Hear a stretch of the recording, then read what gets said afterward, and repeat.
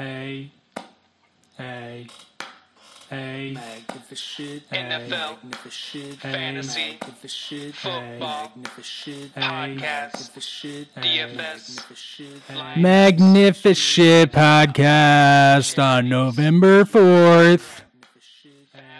The year is 2022. You're welcome for your daily or weekly, what day is it reminder. Manatee Jackson heading into week 9 on the mic here.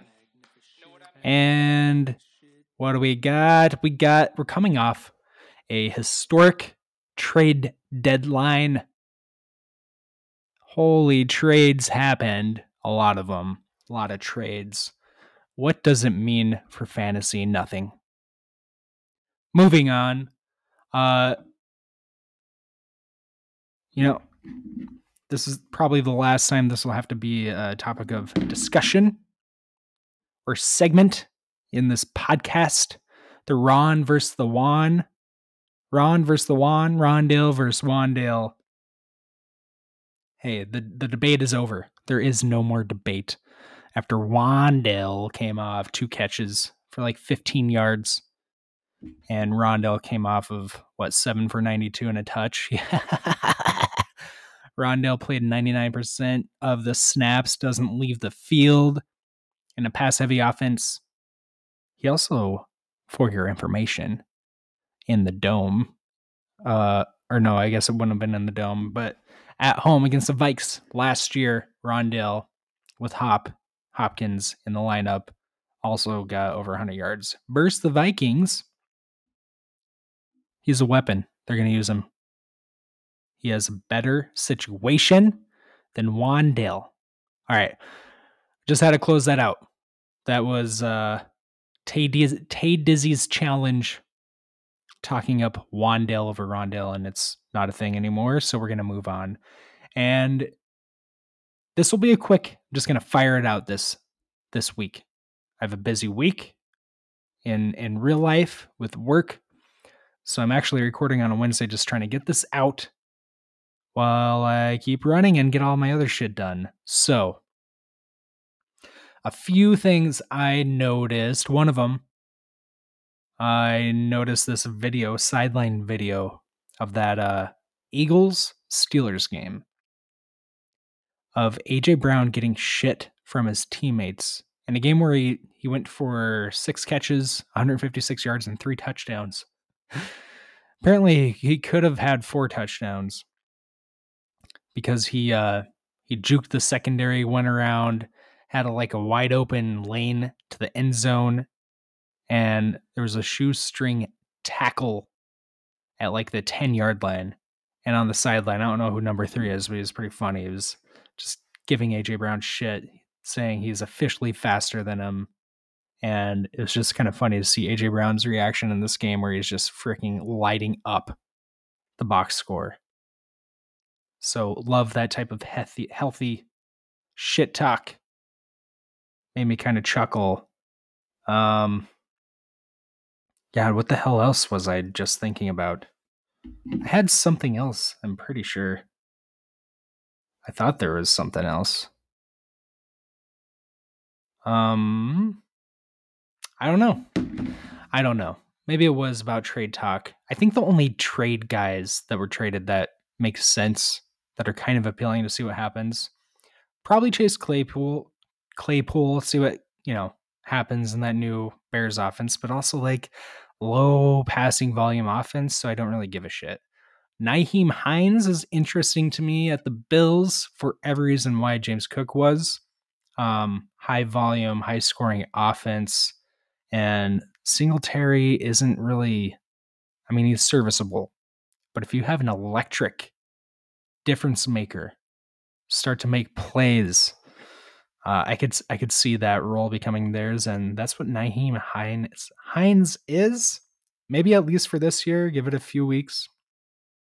Might be perfect for a playoff push. So that's what I'm looking at. Definitely upside there. There's upside with Kadarius Toney. Hines and Kadarius Toney, both guys I picked up in the redraft league. so I'm not biased at all. Kadarius Toney, kind of the same deal. The Chiefs' high-scoring offense, they're in need of a playmaker to just step up and become the guy, and I think that's what Kadarius Toney could be. He was returning punts in practice already, so maybe he is going to be more of a gadget type of guy that they utilize in their different packages. So maybe there won't be as much volume for that guy, but could be one of those things where he defines his role and is perfect for the playoff push. And again, both guys are on my roster in the redraft league, so there you go. There you go. Gonna be a good little playoff push for me. Last week, my lineup, it won. We got it. We got it. That puts us at 5-4.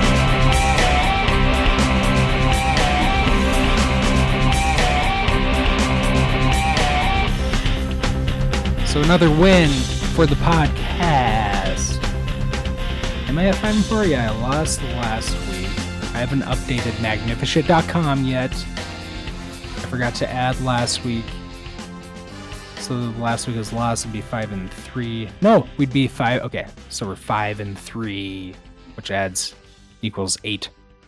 And we're going into week 9, so that math checks out. All right. Easy win. Could have been way better, should have been way better. This is one of those things.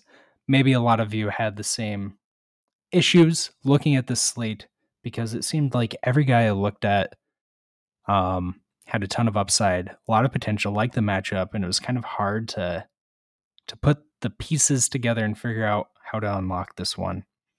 So maybe you had the same issues.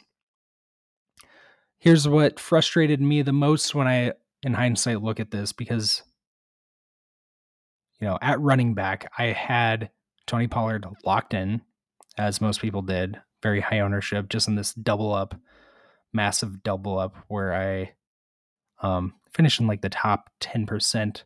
Tony Pollard was 72% owned. Insane. And for right reasons, he had 36.7 DraftKings points. And it solidified it for me with Zeke being out.